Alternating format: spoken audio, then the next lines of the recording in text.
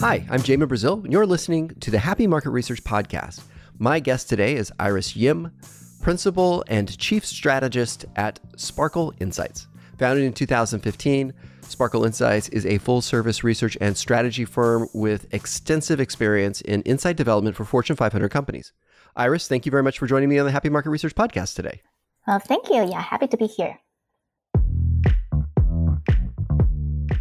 Today, almost everyone has taken surveys, but did you know that SurveyMonkey offers complete solutions for professional market researchers? In addition to flexible surveys, their global audience panel, and research services, SurveyMonkey just launched a fast and easy way to collect market research feedback with 7 new expert solutions for concept and creative testing. With built-in customizable methodology, AI-powered insights, and industry benchmarking, you can get feedback on your idea from your target market in a presentation-ready format. Oh, and by the way, in as little as an hour. For more information on SurveyMonkey's market research solutions, please visit surveymonkey.com/market-research. That's surveymonkey.com/market-research.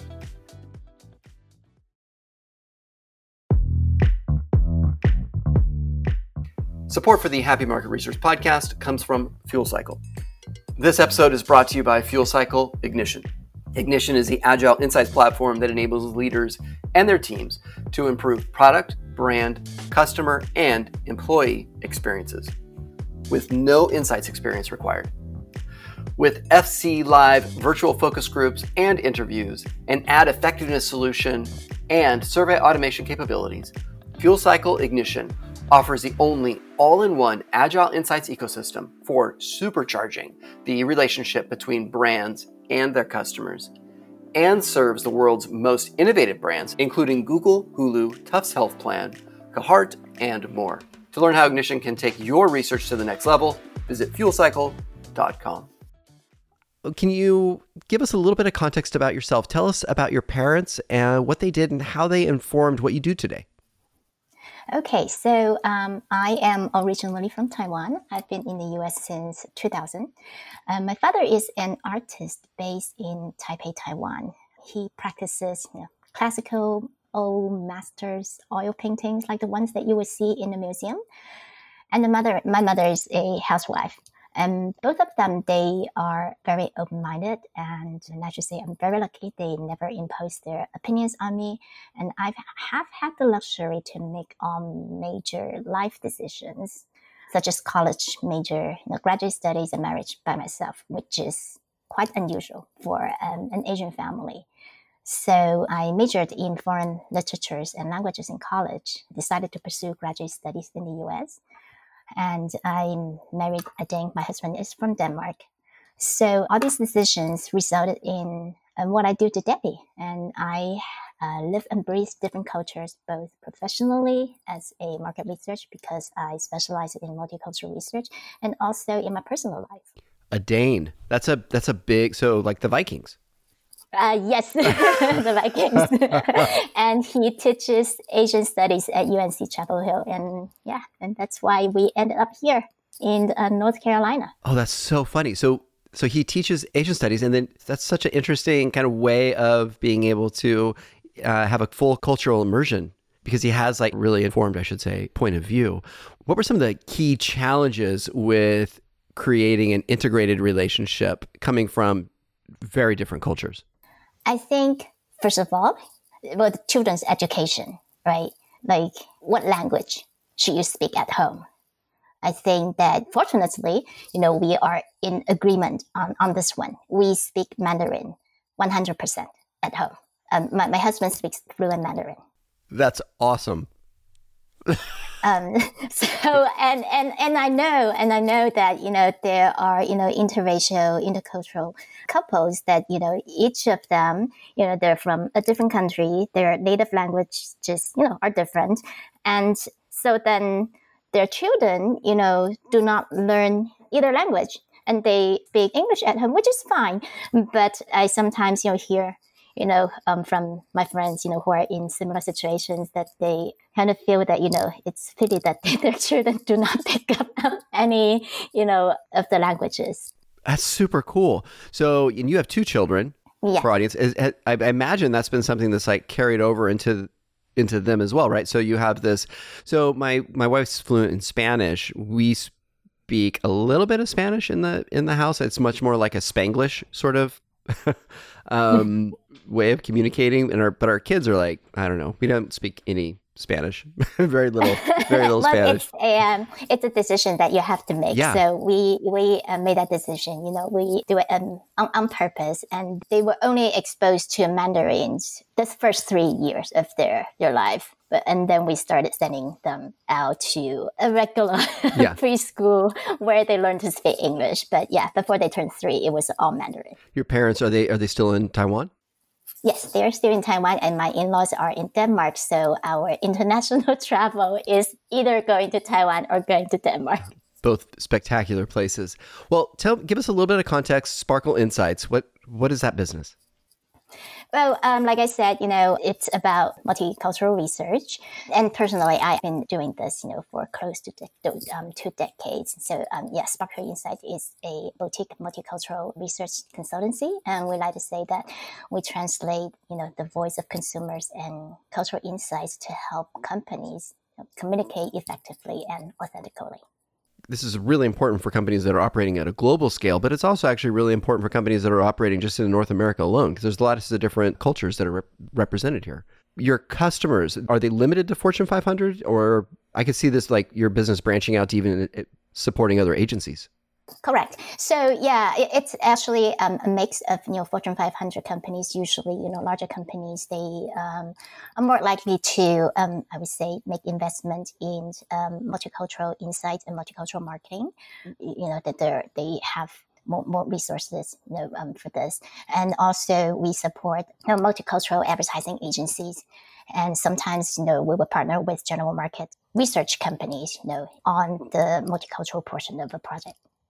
Do you have an example of a project that you were brought in on that could have gone badly if they wouldn't have had the voice of multicultural impact in the room?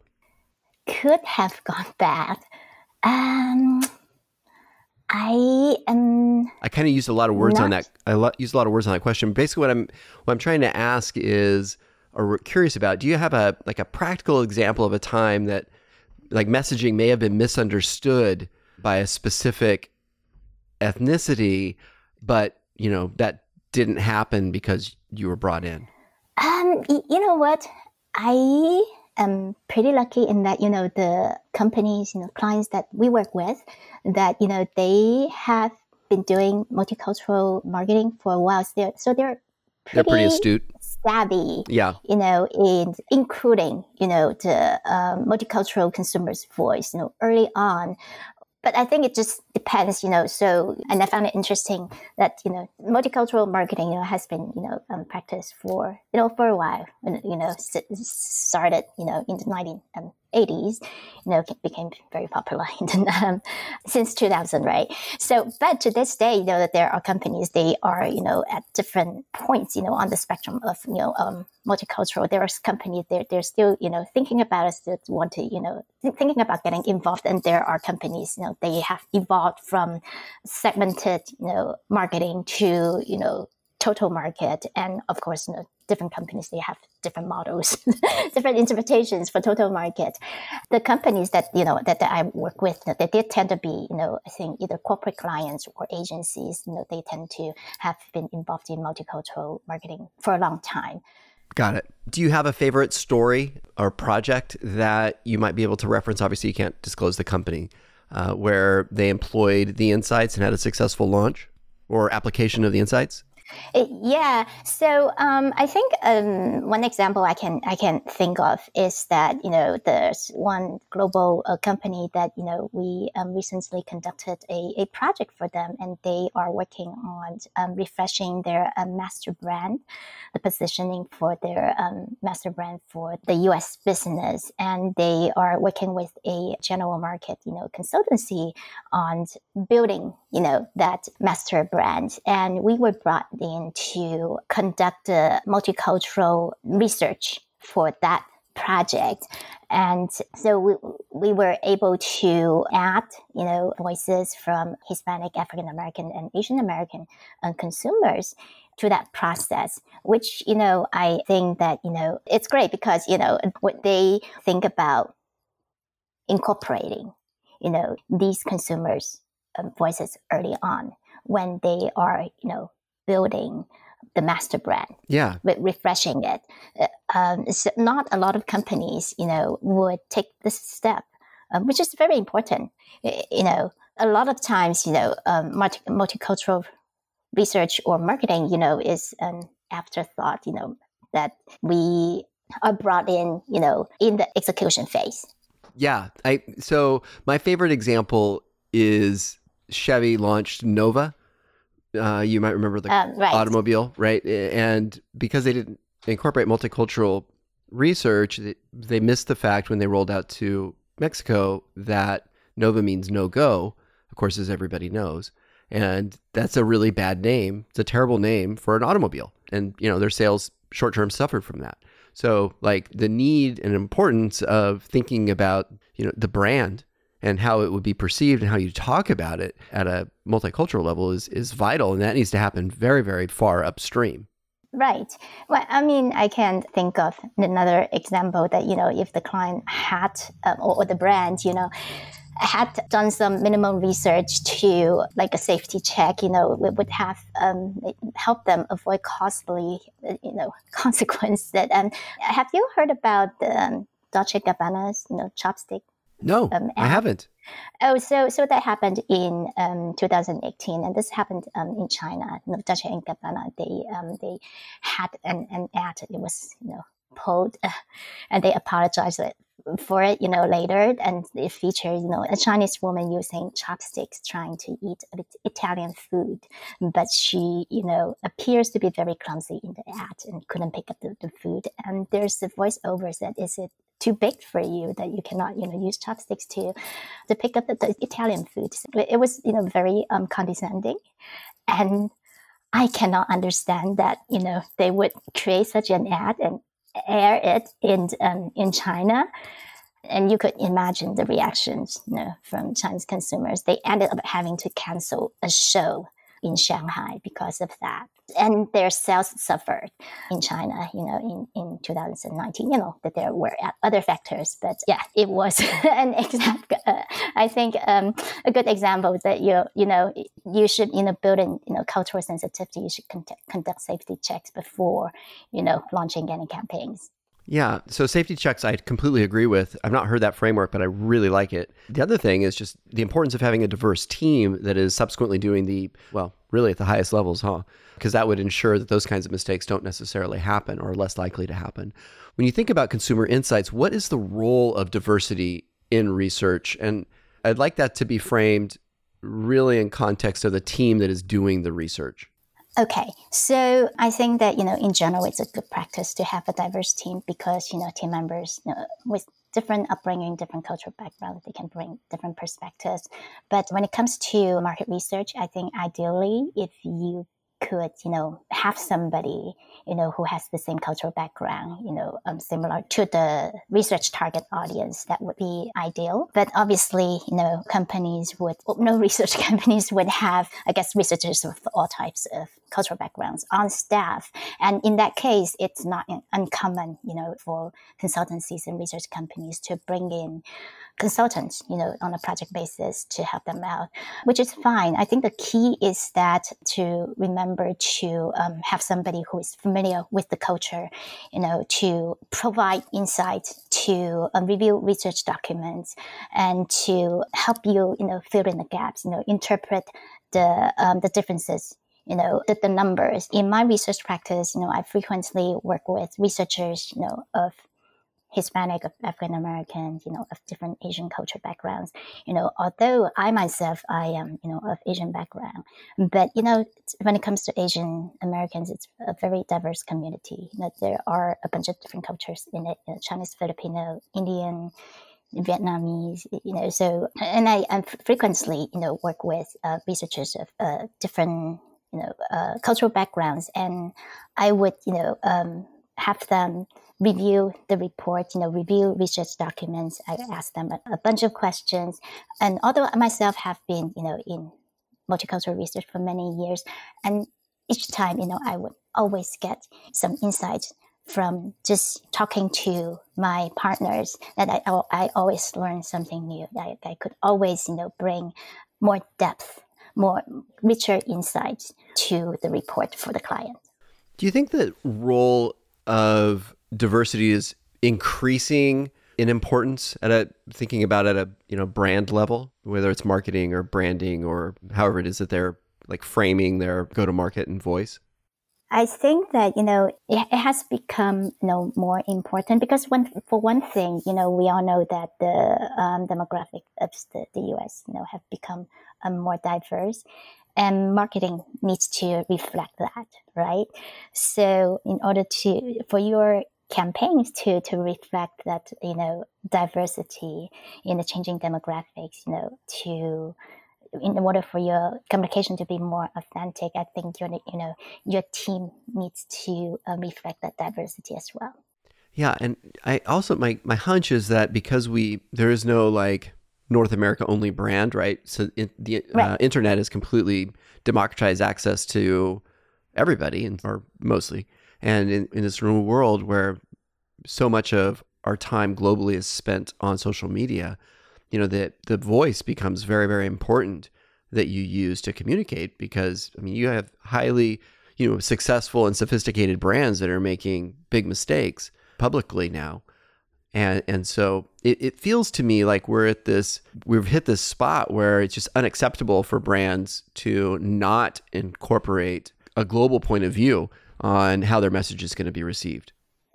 I totally, agree with you, because we live in an era of globalization, right? And there's, fluid national borders, and you will never know, a piece of communication, a video, a tweet will, end up somewhere and have unintended consequences.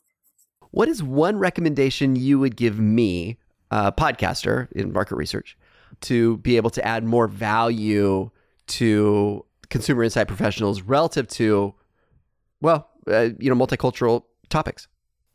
Have you done episodes for specific segments? For example, Hispanic research, African American research, LGBT, Asian American. I don't know whether there's a segment called, I think maybe not. That's a really disabled. Yeah, that's a. I'm thinking about another word. There must be another word for that. Yeah, I'm with you. It's funny too, like just understanding what the nomenclature is that's appropriate, because that has had some level of evolution over my lifetime. That's a whole nother topic. Sometimes I'll have a conversation with people and different ethnicities, and I don't actually know how to reference them so that it's not potentially offensive. It's funny, on this podcast right now, I'm literally afraid about disclosing that I grew up in a very rural environment. So my parents were small farmers. My grandparents were small farmers. In fact, in World War II, when the U.S. created the Japanese internment camps, my grandparents, they were Scottish, but some of the neighboring farms were owned by Japanese Americans. And those farmers were thrown into camps, and my grandfather helped create I don't know what the right word is, a coalition of other farmers that actually took care of those people's farms, so that when they were released, they were having active farms. They weren't just like dead properties. Wow.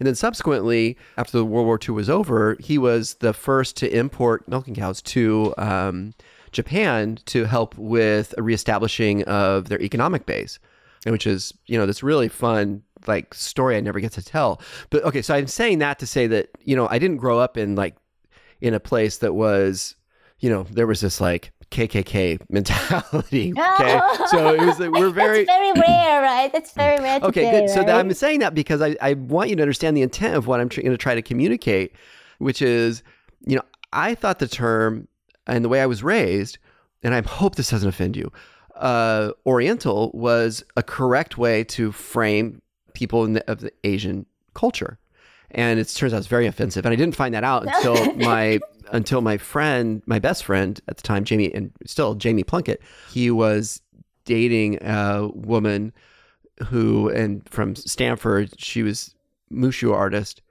Anyway, and so I said that word, and she goes, "I'm not a rug," and I didn't even know how to respond to that because I just didn't like, right? So I didn't even realize it's not your fault, but okay. So don't worry, I'm not offended. And also, there's I think difference between foreign-born and U.S.-born Asian Americans. So, like I said, I didn't grow up in the U.S. and I'm not that sensitive to, I guess, terms like that. And because for me, that there's like no negative, connotations. I'm also interesting that although I'm in multicultural research, personally, because I didn't grow up here, I'm not that sensitive to racial divides and racial issues. Super. That's really interesting. Yeah. because I grew up in a one race environment. For me, somebody from the U.S., whether this person is white or black or brown, whatever color, his or she is American. Right. Yeah, I know. So for me, there are no, what I say, I'm a little bit colorblind in this sense. Anyway. Yeah, I like to think of myself in the same way. I do think it's one directional. So for example, what I mean by that is I think that I might perceive everybody as the same, but like at my CrossFit gym, there's only one African-American guy, right? And so I imagine like his point of view is probably different coming from the other direction, right? As the only person. I understand. Right. And that's where I feel like there's a conversation that I want to be able to have, like, how do I reference you to you? But yet there's this like fear that holds me back of saying, dang, I don't want to be yeah, but I know that Asian American is the right word. Although for me, it's Asian, rather, ironic because that there's no Asian, there's Chinese, Korean, right. Vietnamese, that there's no Asian. What do you mean by Asian anyway? So it took me a long time to embrace the term Asian American because, well, I'm a U.S. citizen, but because of my, upbringing, my experience, I do not identify with the term Asian. Like I said, there's no Asian. And I was not born here, so I'm not, before I became a U.S. citizen, I'm not American. Right. So Asian American for me didn't exist. Anyway. All right. Last question. What is your personal motto? My personal motto is live and learn. That's why I love the market research profession. And I learn about any product category, new cultural insights from partnerships with clients, agencies, and other research companies. And I always learn something new from each project. My guest today has been Iris Yim, Principal and Chief Strategist at Sparkle Insights. Thank you, Iris, so much for joining me on the Happy Market Research Podcast. Well, thank you, Jeremy. This has been fun. It has been a joy on my part too. I appreciate you going easy on me. Everybody else, I hope that you have a wonderful rest of your day. As always, share, tweet, LinkedIn. I love you. Have a great rest of your day.